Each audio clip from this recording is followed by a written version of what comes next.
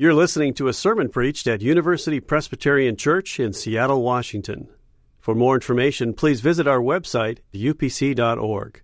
A precocious 10-year-old girl was talking with her grandmother, and she asked her grandma, "How old are you?" And she said, "Oh dear, when you get to be my age, you don't count so hard, and you definitely don't reveal the number. It's my secret." And the little girl left the room, came back a few minutes later, and she said, "Grandma, I know your secret." She said, "I know that you are 72 years old and you weigh 140 pounds. I'm a little bit shocked. Grandma said, how'd you know that? She said, "Well, your purse is in the kitchen. I got your driver's license. And I also saw that you got an F in sex."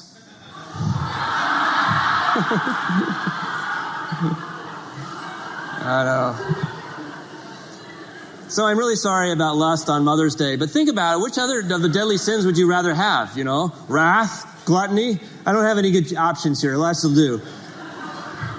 And by the way, I want to thank those of you who took our 7 Deadly Sins survey. And if you didn't, there's still time. It just went up last week on our Facebook page. And really interesting. I want to feed back some of the data that we received so you can know exactly who you're sitting next to. But these are our sins. These are the dynamics of everyday life for all of us. And one interesting thing about lust is the percentage of those of us who say this is the most common of the 7 in society and the biggest one that I struggle with is guess what the percentage would be. So far it's trending 15%. I'm thinking, what? Well, you can only choose one. It doesn't mean we don't do all of them. There's some others that are really attractive to us. But I'm thinking 85%, really. And then I dug a little bit deeper. I looked at some of the other analytics, and I saw that 25% of those of us who are taking the survey so far are over 65 years old, and 60% are women. So now I'm beginning to think, okay, I don't know if that explains anything. Actually, I don't think it does. Because lust is something that we all struggle with, all of us. But here's the thing that I want you to keep in mind today. When we talk about lust, we're not talking about sex. We're talking about love. I'm going to show that to you. But that's the key. We're talking about love. And that's why I appreciate one of you on the survey wrote something interesting. You said, when I answered that I think lust is the most common in our culture and that I most observe in myself, I'm not only or even primarily thinking of lusting for another person sexually. I'm thinking of lusting after something or someone other than who we are or what circumstances we're in. I think we lust after a balanced life or success at work or a particular body type. And these lusts drive us, and the person writes, myself included, to perfectionism, workaholism, unhealthy eating, or even exercise habits. Lust is this craving for something that I want to suggest is really love, but that we grab at it like we're grabbing for water and grab a mirage instead. We're looking for satisfaction in something. We don't know what it is. Maybe it looks like love, but it's really not when it's lust. So Woody Allen says this in Annie Hall, "Don't knock masturbation. It's sex with someone I love." And I think that's true, except that it's a party for one. And I'm not sure it's very helpful when your love curves in on yourself. And that's by the way, Martin Luther's definition of sin is love curved in, the self curved in on itself. Lust is a tease. And we're going to take a case study approach when we look at lust today. In fact, all the 7 deadly sins, we'll be using a case study approach. We'll be looking at these Old Testament narratives. We picked 7 of them, and they're scary stories sometimes. Sometimes they're very unfamiliar. But here's what they do. They kind of make the problem really visible by making it extreme and very dramatic. And we're going to look at the dynamics in those texts. But what we're really looking for is grace. The grace of our Savior, Jesus Christ. Because remember, we said, because Jesus is risen, we're in the enviable position of not having to take our sin more seriously than our Savior. That's the good news of this Easter season as we look at these things. So our text this morning is 2 Samuel chapter 13. And I would encourage you to open a Bible to it. I'm going to read it for us because it's sort of a long text and it's a troubling text. And I want to do the reading, but I'd like for you to keep it open because I'm going to refer back to it as we look at the dynamics later. And this morning, on page 250 of the Pew Bible, I'm going to give you a definition for lust. I'm going to help you discover in this text the dynamics of lust. And then I'm going to invite you to see the disruption of our Savior. Definition, dynamics, and disruption. Listen carefully as I read this text. When I'm done reading, I'll say, this is the word of the Lord, so that if you believe it, you can say, thanks be to God. So it's God's word. Some time passed. David's son, Absalom, had a beautiful sister whose name was Tamar. And David's son, Amnon, their half-brothers, fell in love with her, his half-sister, Tamar. Amnon was so tormented that he made himself ill because of his sister Tamar, for she was a virgin, which means a woman of marriageable age in this context. And it seemed impossible for Amnon to do anything to her or for her. But Amnon had a friend whose name was Jonadab, the son of David's brother Shimei. That's his cousin. That's Amnon's cousin. And Jonadab was a very crafty man. He said to Amnon, "O son of the king, why are you so haggard morning after morning? Will you not tell me?" And Amnon said to him, his cousin Jonadab, I love Tamar, my brother Absalom's sister. Jonadab said to him, "Lie down in your bed and pretend to be ill. And when your father comes to see you," that's David the king, "say to him, 'Let my sister Tamar come and give me something to eat and prepare the food in my sight so that I may see it and eat it from her hand.'" So Amnon lay down and pretended to be ill. And when the king came to see him, Amnon said to David, "Please let my sister Tamar come and make a couple of cakes in my sight so that I may eat from her hand." And then David sent home to Tamar, saying, "Go to your brother Amnon's house and prepare food for him."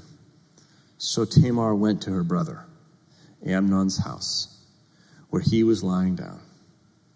She took dough, kneaded it, made cakes in his sight, and baked the cakes. Then she took the pan and set them out before him, but he refused to eat. Amnon said, "Send everyone from me." So everyone went out from him. Then Amnon said to Tamar, "Bring the food into the chamber." This is a sleeping area, maybe an alcove in the room, "so that I may eat from your hand." So Tamar took the cakes she had made and brought them into the chamber to Amnon her brother. But when she brought them near to him to eat, he took hold of her and said to her, "Come lie with me, my sister." She answered him, "No, my brother, do not force me, for such a thing is not done in Israel. Do not do anything so vile.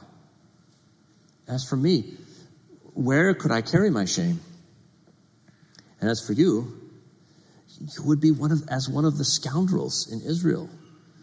Now, therefore, I beg you, speak to the king, for he will not withhold me from you." At that time, it was against the law of Moses for a half-sister and brother to marry, but we don't know if the law was being enforced at that time. Maybe David would have given them in marriage. That had been the arrangement that Abraham and Sarah had had. "He will not withhold me from you," but Amnon would not listen to her, and being stronger than she, he forced her and lay with her. Then Amnon was seized with a very great loathing for her. Indeed, his loathing was even greater than the lust he had felt for her. Amnon said to her, "Get out." But she said to him, "No, my brother, for this wrong in sending me away is greater than the other that you did to me." But Amnon would not listen to her. He called the young man who served him and said, "Put this woman out of my presence, bolt the door after her." Now she was wearing a long robe with sleeves, this beautiful dress. It might have been a courtship dress. For this is how the virgin daughters of the king were clothed in earlier times. So his servant put her out and bolted the door after her, but Tamar put ashes on her head. She refuses to keep the secret. And tore the long robe that she was wearing. She put her hand on her head, a sign of grief, and went away crying aloud as she went. This is the word of the Lord. The grass withers and the flower falls, but the word of the Lord stands forever. So you read that sad story. To say it's the word of the Lord is to say God is not afraid of our lust. But I want to say something to you, a few things before we even begin to look at this.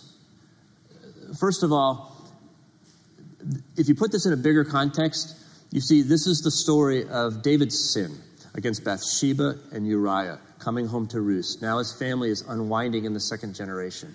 His lust and its consequences are driving the narrative at this point. And it will end, here Tamar is raped, Amnon will be killed, Absalom will be a murderer, ultimately Absalom will die, and David will grieve.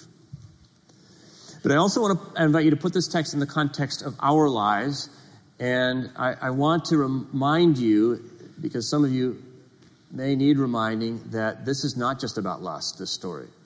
This is about sexual violence. This is about assault. This is about patriarchy and absolute injustice. And there are a lot of us in this room that have suffered from those things.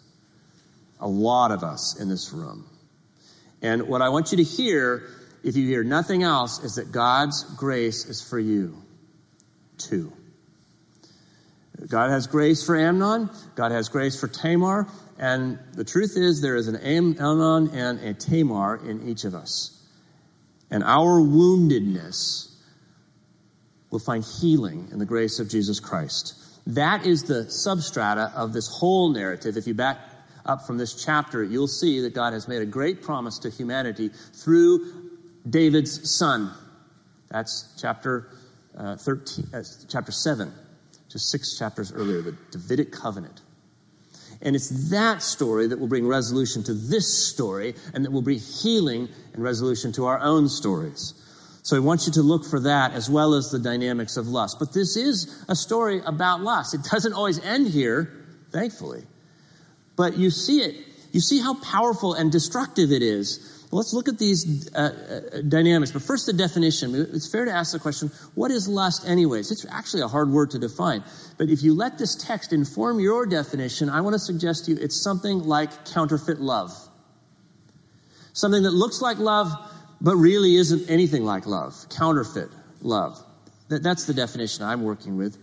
And I think you get that from this text. The narrator is using irony here. And the good thing about Seattle is I don't have to tell you what irony is. Irony is when you say almost the opposite of what you mean. And the narrator does that. There's a frame he puts on the story that begins and ends with love. Just the regular old Hebrew word for love. In verse 1, it says, Amnon fell in love, or literally, Amnon loved her. That's Tamar. And then at the end, we see that David loved Amnon. That's verse 21. And so you read that, you read that and you go, well, is this really love? You're talking about it as though it's love. I think maybe Amnon and David think it's love, but look, Amnon rapes his half-sister. David looks the other way. Is this love? Can't be. So see, the narrator is very cleverly using the familiar language, the familiar experiences of love, and challenging you to think about whether real love is anything like this at all. See, so it's counterfeit love. And actually, it's interesting that the Bible doesn't have its own language for lust.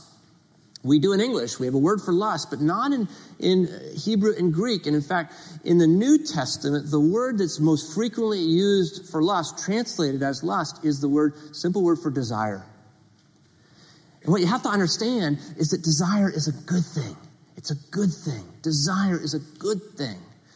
Like sex is a good thing. Whole book of the Bible dedicated to sex. I didn't want your kids to hear that, but Song of Solomon, it's pornographic. It's beautiful because it's the gift that God has given us in our sexuality. And at the same time, love is a good thing. So the Bible can say that Jesus desires us, and it can say that we desire Jesus. And so that's a good thing. But sometimes, in some places, the Scripture will use this word for desire to reflect the counterfeit kind of love that we call lust. Jesus, for example, in Matthew 5:28 says, if you look on a woman with lust, our translation says, then it's the same thing as committing adultery. And what he means, what the translation says, if you look at a woman in order to desire, the goal isn't to love her, the goal is just to desire her. Then in your heart, you've engaged in adultery. And so if I undress you in my mind, if I take you into my fantasy for the purpose of desiring you, then I'm not loving you. I've actually reduced you to an instrument of my own pleasure. I've absolutely dehumanized you in my mind. And so I'm not loving you, and you're not loving me because you haven't given me any kind of consent. You haven't brought your desire to the party. This is just my desire wrapped in, curved back on myself. It's a party for one, and it doesn't help you, and it doesn't help me. And so that's what Jesus talks about as lust. So Rebecca DeYoung, in her book Glittering Vices, writes, "In lust, my own pleasure is the goal. And I decide," and here, notice the subject of the sentence, "and I decide where to get it and when and with whom. My life revolves around my desires, wants, and needs. I disown my need for God's love or the love of others. I prefer to find my own delight, meet my own desire for satisfaction, to fill myself. Unlike one who risks depending on the love of another and who risks giving himself to another, the lustful one chooses to be autonomous, providing his good for himself." And guys, it's us, but it's also those of us who are female as well. So the male pronoun flips both ways. So this is why it's so dangerous, and why Frederick Buechner writes that lust is the craving for salt of a person who's dying of thirst. Put that on your dashboard. Love is the craving for salt of somebody who is dying for thirst. It's counterfeit. It has the feeling of love, but without the substance or the true satisfaction of love. So that's the definition, counterfeit love. Now let's look at the dynamic. How does lust work? And here's why it's important. We're not trying to focus here on our sins so much as on our Savior. But if you understand the dynamics of lust as the Bible portrays it, this will help you engage the Savior in the various stages, because lust is progressive. And so I want to surface to you this progression that Amnon goes through. There are 4 phases to it: hunger, hazard, hiding, and hatred. Let's just look at this, because I think this is very true to our own experiences of lust, whether they're sexual or not. But lust begins with a hunger for love. Notice that Amnon asks for food to be brought. He has a hunger, but his hunger isn't for food, it's for love. And Tamar, though we're told she's beautiful, is not desired to bring the food so much as to be the food. You see what I'm saying? And interestingly enough, the narrator focuses on our eyes, which is oftentimes where our lust begins. Job, for example, he would say, "I have made a covenant with my eyes." And what Job means by that is, I do see things that are desirable to me, but I leave it at that. That's the covenant with my eyes. It will go no further than with my eyes. Jesus would say, "If your eye offends." And John will speak of the lust of the eyes. And so we shouldn't be surprised that we find in this passage the narrator uses the words eyes over and over again. In our translation, you heard that my sight, his sight. That's the Hebrew word there is just the Hebrew word for eyes. And even in verse 2, where it says it seemed impossible to Amnon to do or anything to her or for her, that word impossible, it seemed too great for his eyes. So immediately here, as the story begins, the narrator is calling attention to his eyes. His eyes are the portals through which we can see the hunger of his heart. The next phase in the progression is hazard. The hungry heart pushes towards a hazard. And here's what's so interesting. Jonadab, his cousin, gives him this plan. But did you notice that Jonadab doesn't give the whole plan? In verse 5, Jonadab just says, "Here's what you can do. Lie down, ask the king to send Tamar." So, you go, well, and then what? And the interesting thing is, he doesn't have to say, "and then what?" Because the hungry heart will always know what to do with its opportunity. Amnon can say to himself, oh, I could do that. I could lie down. I do feel a little sick. That's kind of honest. And I would like to be with Tamar, so I could ask for her presence. And there's nothing wrong with that, is there? There's nothing wrong with being with Tamar, right? There's nothing wrong with, being sick and letting someone, your half-sister, care for you. There's nothing wrong with that. There's no law against that, right? And so what Jonadab has done is he's given Amnon just enough that's good in order for Amnon to fall into the hazard. The heart wants what the heart wants, Woody Allen famously said. And you know what? I would add, the heart knows how to get what it wants. So once the heart that's hungry is in the hazard, then it knows what to do with the opportunity. That's why Paul says in 2 Timothy 2:22 to Timothy, flee youthful lusts. Don't present yourself with the hazard. Don't present yourself with the opportunity, because we're not strong enough. And that's why, we need to think about, well, there might be nothing wrong with being in the fraternity at midnight, but ask yourself, is it a good idea? And there might be nothing wrong with going to the mall when you're depressed, but again, ask yourself, is this prudent? Sure, there's nothing wrong with being in the house alone with your computer on, but is it a good idea for you? At the end of the day, when you're tired, it might be nice to stop in at the bar and say hi to your friends, but is that smart for you? Why is it that we want to ask the question, how far can I go? The pastors get this all the time. How far can I go? Instead of the answer, how can I keep it safe? How can I keep her safe? How can I keep myself safe? It's because the hungry heart will always push towards a hazard. Then the third dynamic is hiding. The hazard pushes Amnon toward hiding. Verse 6, we see that he pretended. He lies down now, he pretends. Because it's no longer safe to be who he really is. He's already gone too far. So he has to pretend to be somebody else. And again, in verse 9, this to me is haunting. He says, send out everyone from me. And I think that's practical. He doesn't want to get busted. But I think it's also deeply suggestive of where we go when we're in our lust. Send out everyone from me. We cannot bear the company of other people who might present us with real love because we're working really hard on its counterfeit. And that's why Dietrich Bonhoeffer says sin demands to have a man by himself. Very dangerous place to be, but that's the only place he feels it's safe because he can't risk exposure at this point, so he hides.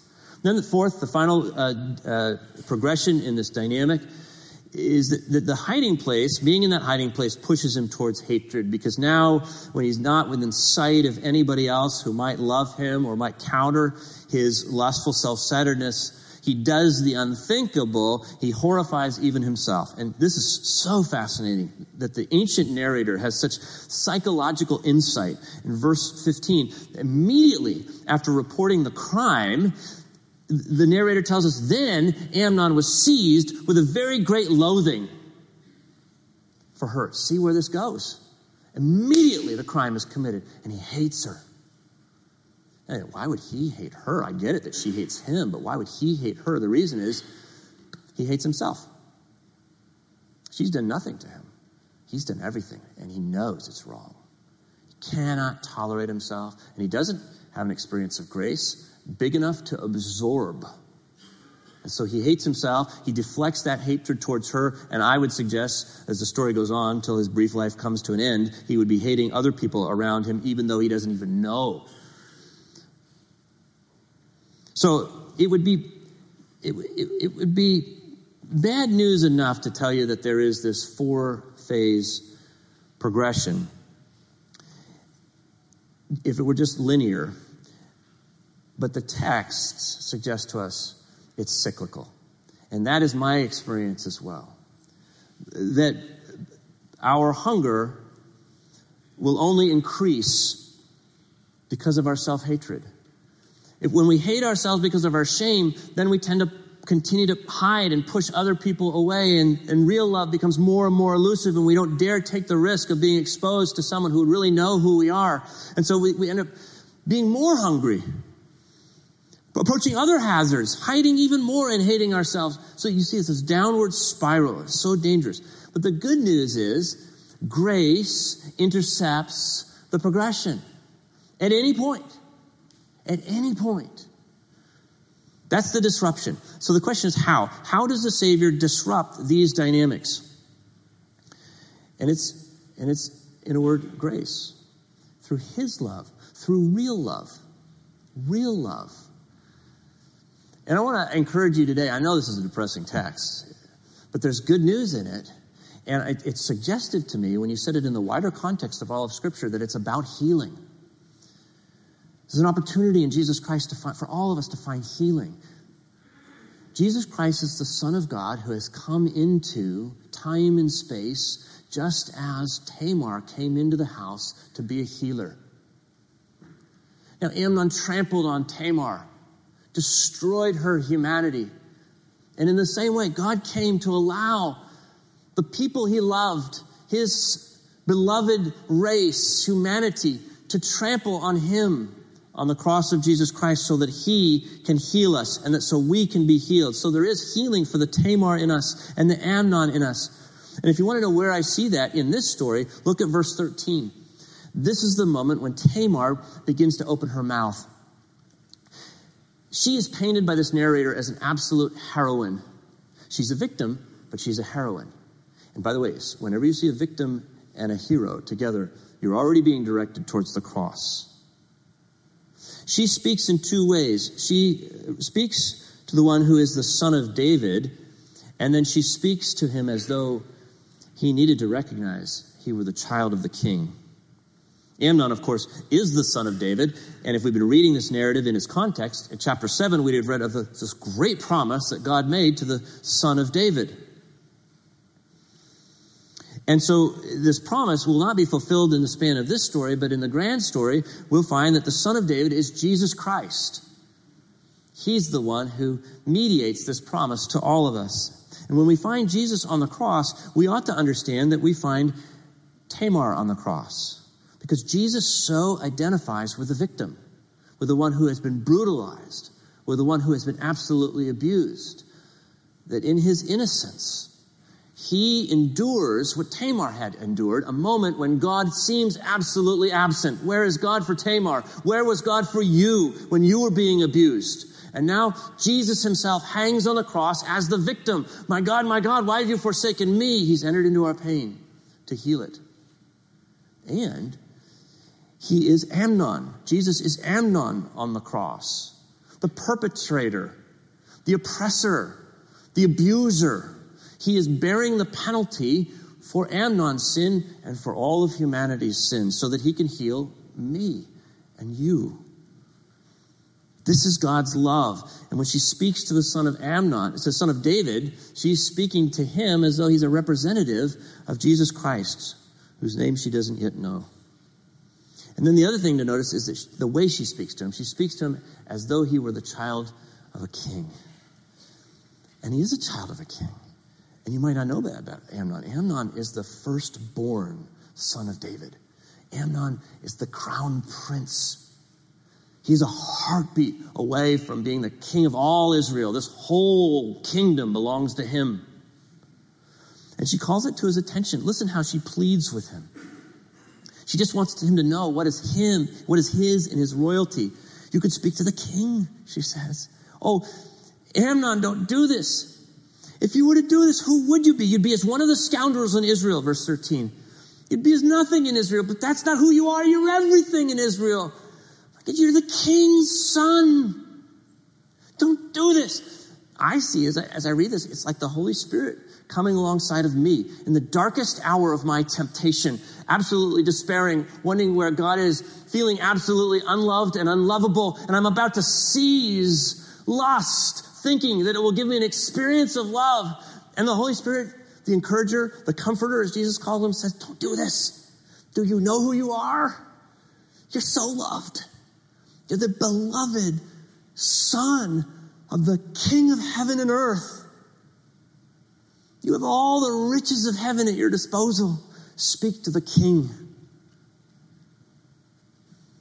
That's God's love breaking, disrupting this cycle. And it can happen at any point for you and for me. It can happen at the hunger as Jesus alone in his love is the bread of life and satisfies us when nothing else will.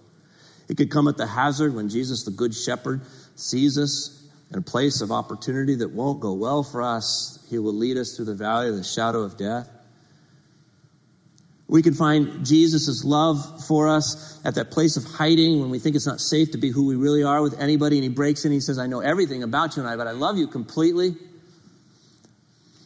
We can find it in Jesus' mercy, as we've been talking about, in the midst of our self-hatred, when he says, there is no condemnation for you. I don't condemn you, and I don't allow you to condemn yourself. See, this is grace breaking in with real love, the real thing. David Benner writes in his book, The Gift of Being Yourself, about a pastor who struggles with sexual addiction. And he struggles with it, he confesses it, and then he goes right back. He says, this pattern that some of us know, of confession and then regression, again and again. And so he's going to resign. But as he's resigning, his bishop says, I want you to get some counseling with this Christian counselor. And Benner writes about this incident. He says, behind the sexual addiction, we discover a longing for intimacy. That's the real craving, intimacy. Not a reservoir of lust. Stuart's marriage provided as much genuine intimacy as he could tolerate, but in fantasy, he sought ways of experiencing intimacy that did not make the demands of him of a real relationship. And they discovered that Stuart had been a child of a family of 6, and as a little boy, he felt overlooked, and he was emotionally needy. He longed for and yet feared a loving embrace. And here's how Benner summarizes the opportunity for healing for Stuart, this pastor. He says, treated like the enemy, Stuart's sexuality had begun to function like the enemy. But once he accepted that he was not a sexual monster, just a normal male with normal sexual needs, his sexual needs seemed to recede in strength and prominence. Discovering our core sin tendencies is helpful because it lets us deal with our problems at their root. But even more than this, it's helpful because discovery of our core sin tendencies will inevitably fill us with such despair and hopelessness that we'll have no other option but to turn to God. Spiritual transformation does not result from fixing our problems. Yeah, we've been saying that, haven't we? It results from turning to God in the midst of them and meeting God just as we are. Turning to God is the core of prayers. Speak to the King, I say. And then Benner concludes, turning to God in our sin and our shame is the heart of spiritual transformation. Do not try to clean your life up. Turn to Jesus and receive the abundance of love. As much as you can tolerate, the whole rest of your job description for the rest of eternity is to allow your heart to grow in its capacity to receive God's love. And so you can do this too. You can turn to Jesus too.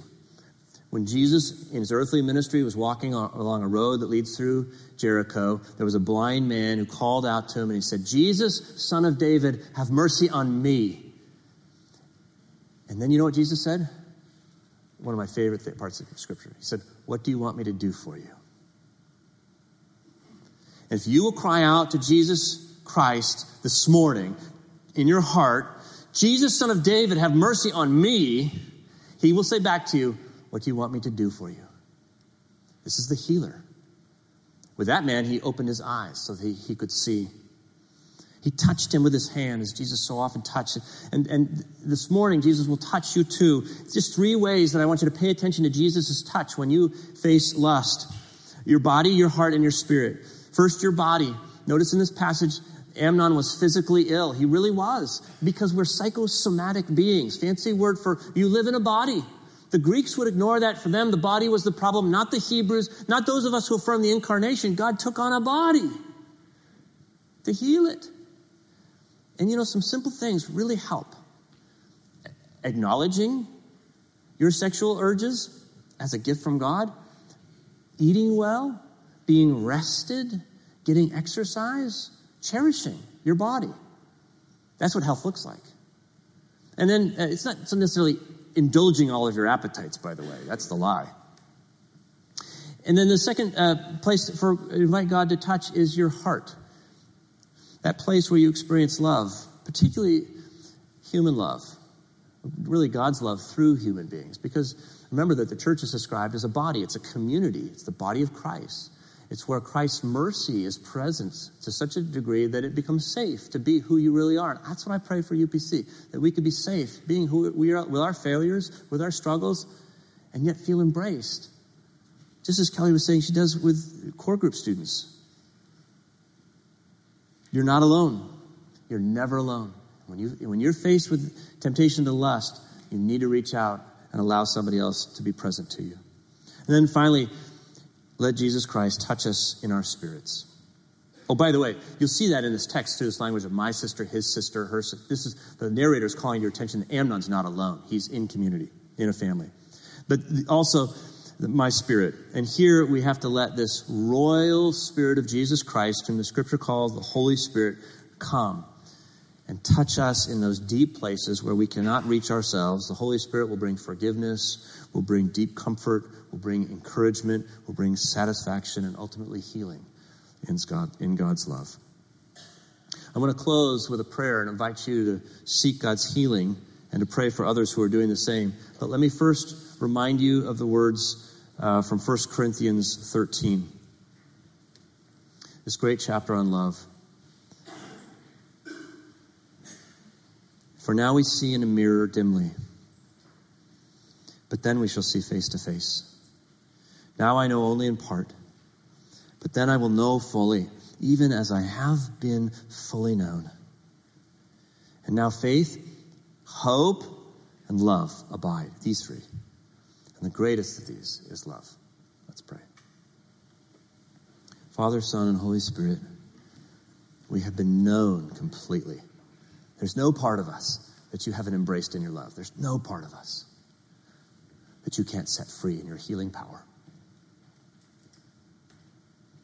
Hear our prayers. Your Spirit searches our souls to find those places of brokenness that we might surface them now and set them before you and cry out, Jesus, Son of David, have mercy on me. And invite you to touch these places. Come and heal us. Give us faith, which is just taking your promises at face value. Give us hope, which is about living into that healing and walking in newness of life. But most of all, give us your love. And let us finally believe it and receive it. In Jesus' name, amen. For more UPC audio or to find out about service times, visit us at upc.org. All online audio is available on CD and cassette. To order copies of sermons and classes, please visit upc.org/audio, email audio@upc.org, or call 206-524-7301, extension 117.